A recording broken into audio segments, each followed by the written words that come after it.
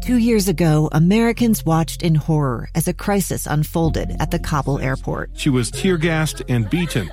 Images of thousands desperate to escape Taliban oppression filled our news feeds. More than 80,000 Afghans made it to America.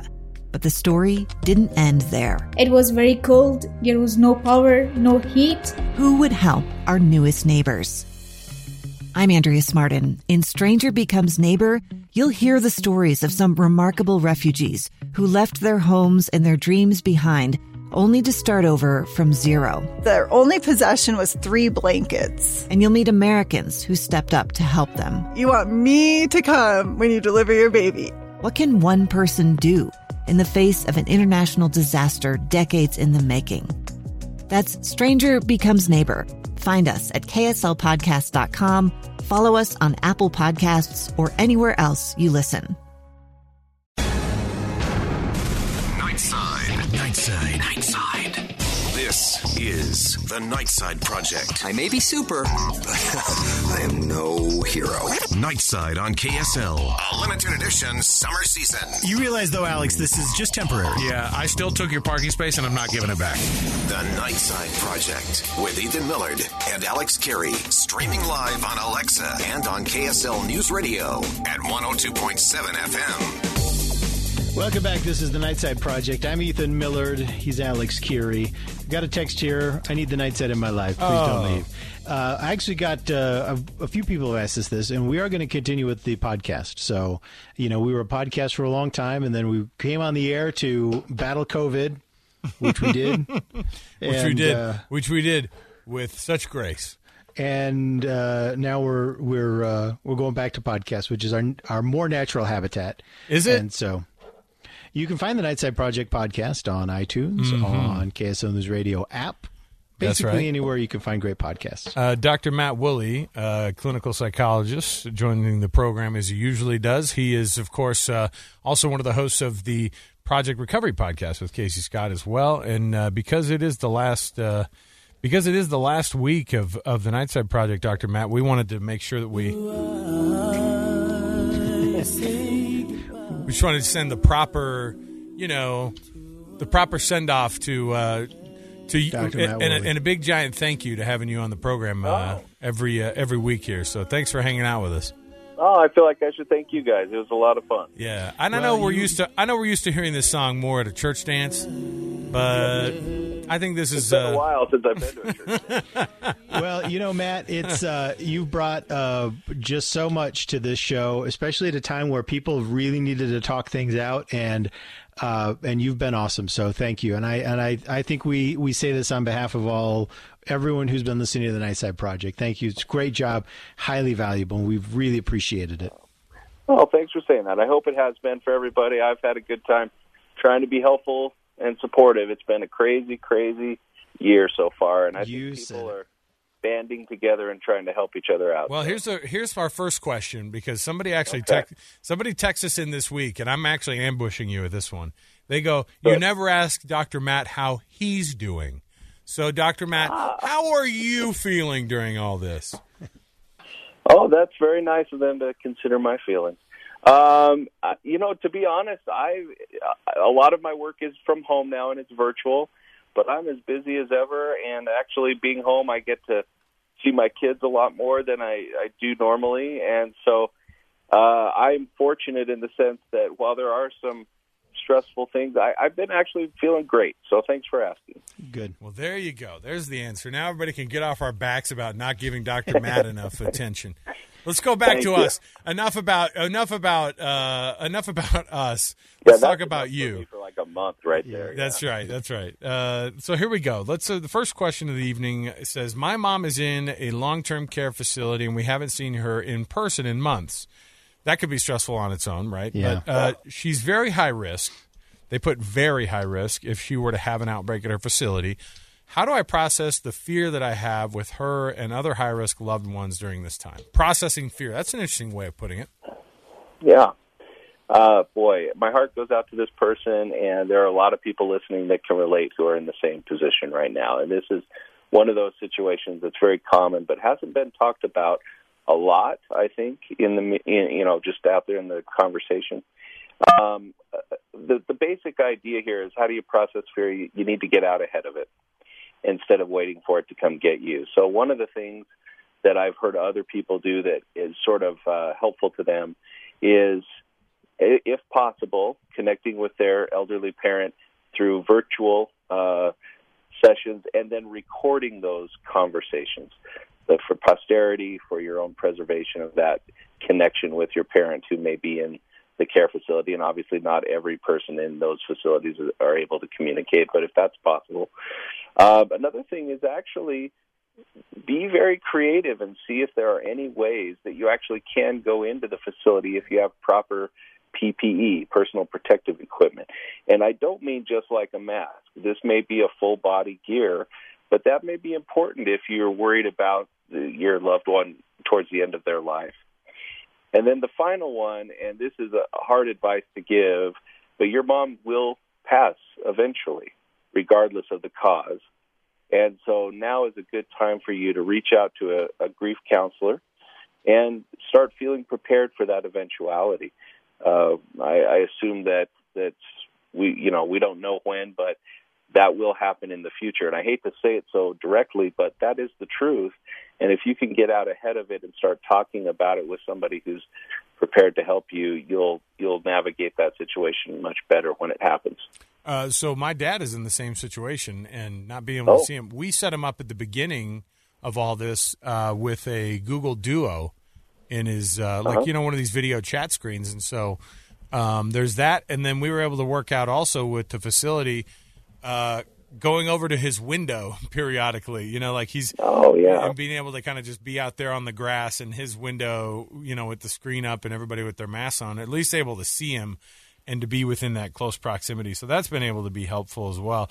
But there's that little part of you too that, there's a freak out moment, because all of the biggest outbreaks of actual fatal, the most fatal causes or fatalities of COVID-19 have been, the highest percentage of those have been at the long-term care facilities. And so that's a massive thing in our family. We're like, how do we figure this out? My sister is so much better at this than I am. Okay, we're going to set him up with the Google Duo. We're going to have this in-person thing. And sometimes he doesn't answer. That's the other thing, is he's got to get over there, turn on the screen. And sometimes I know he doesn't feel like it. And so, but it is good to connect that way. So that's a good bit of advice. Those are great suggestions. Yeah. Here's another one. It says, how do I navigate the anxiety I'm currently having about my career? Okay, so this is the job question. I could see me and my team being eliminated from my office, and the anxiety is almost unbearable. I would almost prefer just to get the bad news now, just so I wouldn't have to keep myself up at night thinking about it. Thanks. That was more of a statement, but that's that idea. I think a lot of people can also relate with the anxiety of their job or the continuing their job. Oh, boy, yeah. A lot of people have already had very difficult things happen with their jobs. A lot of people are like this person who they're just on pins and needles kind of waiting for the worst to happen. And so I guess what I honed in on there in his question is, I could see me and my team being eliminated. So to me, there's an element there of what I call catastrophizing, looking at and focusing on the worst case scenario. It's possible, sure, but I would say the only remedy for that is bringing it back to what you know, not what could be. You have to stay grounded in the present with what you know. If you don't know a lot, then go ahead and gather some information. But the worst thing is, thoughts lead to feelings, lead to behaviors. If you're thinking about worst case scenario, your feelings are going to match that and be full of panic and fear. And the behavior might be what he's sort of hinting at here, which is, I'd rather get the bad news now. I've even known some people who marched into their boss's office and say, I think I should just quit. And the bosses had to talk them out of it, because they're just consumed with this fear, which is understandable. The other little bit of advice I guess I have for people in this situation is take back some healthy control by working on what you can do in your current job, but also, depending on your type of profession, maybe you can focus on making yourself the most valuable employee you can, either where you're at now, or if you do end up job hunting in the near future, be prepared for that. Ethan's already working on that. He's a serial catastrophizer. Yeah. And I've told him that from the beginning. This is a guy. That whole marching into your boss's office to pre-quit, I did that to Kevin once. It wasn't fear, though. I was mad at Alex. Yeah. That's understandable. It was probably at the very beginning when we still hated each other a lot less than we do now. All right, let's take another break. Let's take a quick break. I've got a couple more questions. One has to do with kids and the whole school thing. Another one is tragedies and dealing with those tragedies, not just the pandemic, but seeing some of these other tragedies that people are going through and how to deal with those right now during a time that's really, really hard already. Stay with us. Dr. Matt Woolley is therapeutic and therapizing with you right here on the Nightside Project. Stay with us on KSL News Radio. Nightside. We're all friends here. The Nightside Project on KSL News Radio. Welcome back. This is the Nightside Project. I'm Ethan Millett here with Alex Keary. This is our final segment with Dr. Matt Woolley.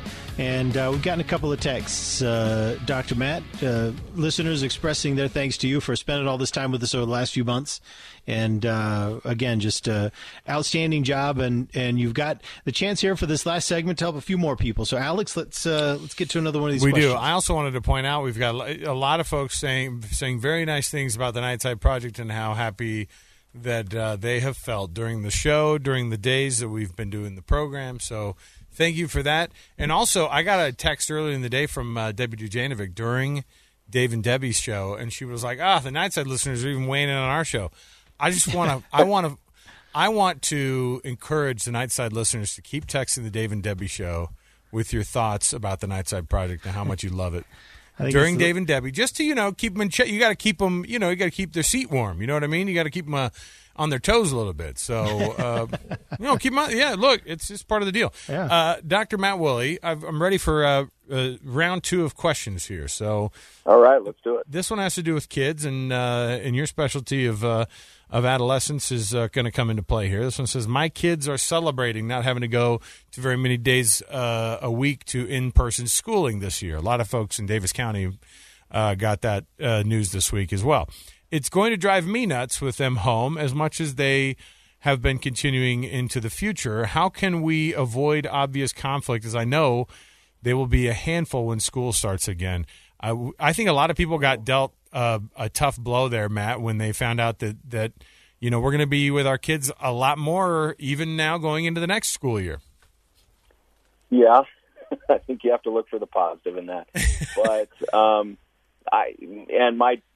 one of my kids is doing backflips over this because we're Davis County as well. So the idea is to get out ahead. I think I've said that twice tonight now of this issue. I feel sorry for this parent because they obviously were a little overwhelmed, like many parents have been in the springtime. They don't really say how old their kids are, but the term handful tells me they're probably younger.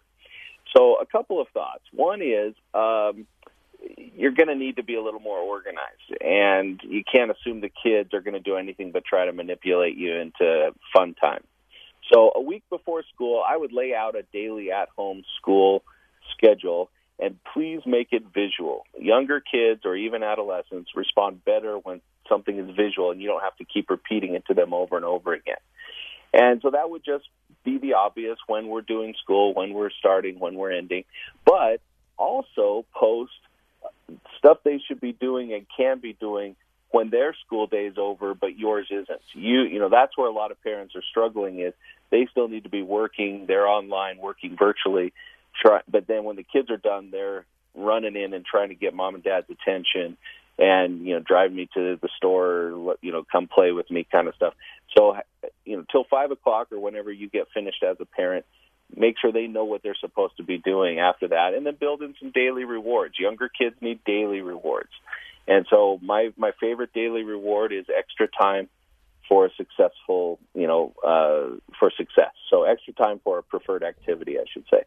So if they want to stay up an extra 15 minutes, which sounds like the lamest reward ever. But for a kid, it's amazing. 8-year-old, that's the coolest thing ever.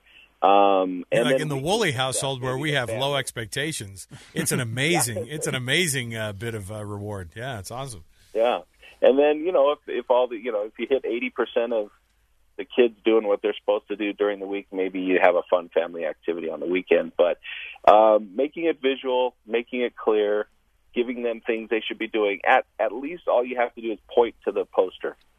You know what I mean? You don't have to keep telling them over and over again. You say, read the poster, and the kids can start to learn to manage themselves a little bit better. I think early on in this in this process, when we started up and we were having you on, we took to heart at our house one of the things, a bit of info that you gave us too. Said, look, kids respond really well to big things being written down on places that they come in contact with all the time. So no screen time until X, Y, and Z, or get your chores done, finish this today, that kind of stuff. And we've taken advantage of it. And our kids are like, these signs have been up for months. Are you going to do anything else besides these same things? But here's the last question for Dr. Matt Woolley on the evening. It says, I've seen a lot of stories recently of tragedy, even during the pandemic, plane crashes claiming the lives of young parents. Seems like we had a lot of plane crashes recently. Maybe that's just me. That mom who lost one of her twins in the car accident, that was yesterday, on top of the shared tragedy already of the pandemic. One of these families I was close with, and I just don't know how they can handle the worst news of their lives during what we feel like is the worst time already of our lives. Yeah, that's a heavy one. That's a lot of doom and gloom right there. Yeah, and this person's expressing, I think, more than just a question. They're expressing how they're feeling and feeling very overwhelmed and probably a little hopeless about things. This is, hang in there with me on this one. I'm going to start off by saying you really do need to accept that tragedy is part of life, but that resilience results from dealing with our tragedies. And there's no, rules that say, they can't happen one after another. So it would be nice if we had a reprieve from tragedies during this pandemic, but that's not going to happen. Accepting it doesn't mean you're okay with it. It just stops you from feeling surprised and taken off guard all the time when these sorts of things happen. But my main advice is this person and many people, in my opinion, need to replace their news watching, except for maybe the basics, which I think is about 10 minutes a day, with reading positive human interest stories. And this may sound kind of funny, start learning something about nature or the arts. And I know that sounds a little odd, but the reality is nature and the arts are very positive. There's creativity and growth that happen in both of those areas. And instead of watching another round of CNN, why don't you watch a Discovery Channel show on something, or learn about music or visual arts, something that you can do virtually at home? It will boost your mood and make you feel so much better. And start reading positive human interest stories. There are a lot of outlets that you can access for that sort of thing. And then probably my final bit of advice is being more active and make sure you're offering empathy and support and service to people that you feel in need of. This woman or man said that they knew one of the families in this that she was referring to. So I would say offer support, help with service. If nobody directly can, volunteering your time is always a great way to start to see the positive in life. So I would say get out, turn off the TV, get some service going, and learn something positive. Dr. Matt Woolley. It's our final moments with Dr. Matt during our Nightside Project return that was just 4 months old. And so these last 4 months have been made a little bit easier with Dr. Matt's therapy. So we appreciate you joining us on the program every week, Dr. Matt. And thanks so much again, man. It was a lot of fun, and I'm going to come find you guys around the building and mess with you while you're trying to record your podcast. That's good. All right, that's good. Okay. We'll absolutely jam on it. So there we go. Dr. Matt, we appreciate it. Thanks so much. We're going to take another break here. News, traffic, and weather. When we come back, we got Ethan's headlines. Oh, man. I didn't want to get all heavy with Dr. Matt tonight, but a lot of the questions were. So yeah. They were good. They were excellent questions. They spoke right to me, so I appreciate that. Yeah. Headlines are next. What a vegan mom posted online about a request for a babysitter that will absolutely drive you nuts. You don't want to miss it. Stay with us. More to go on the Nightside Project.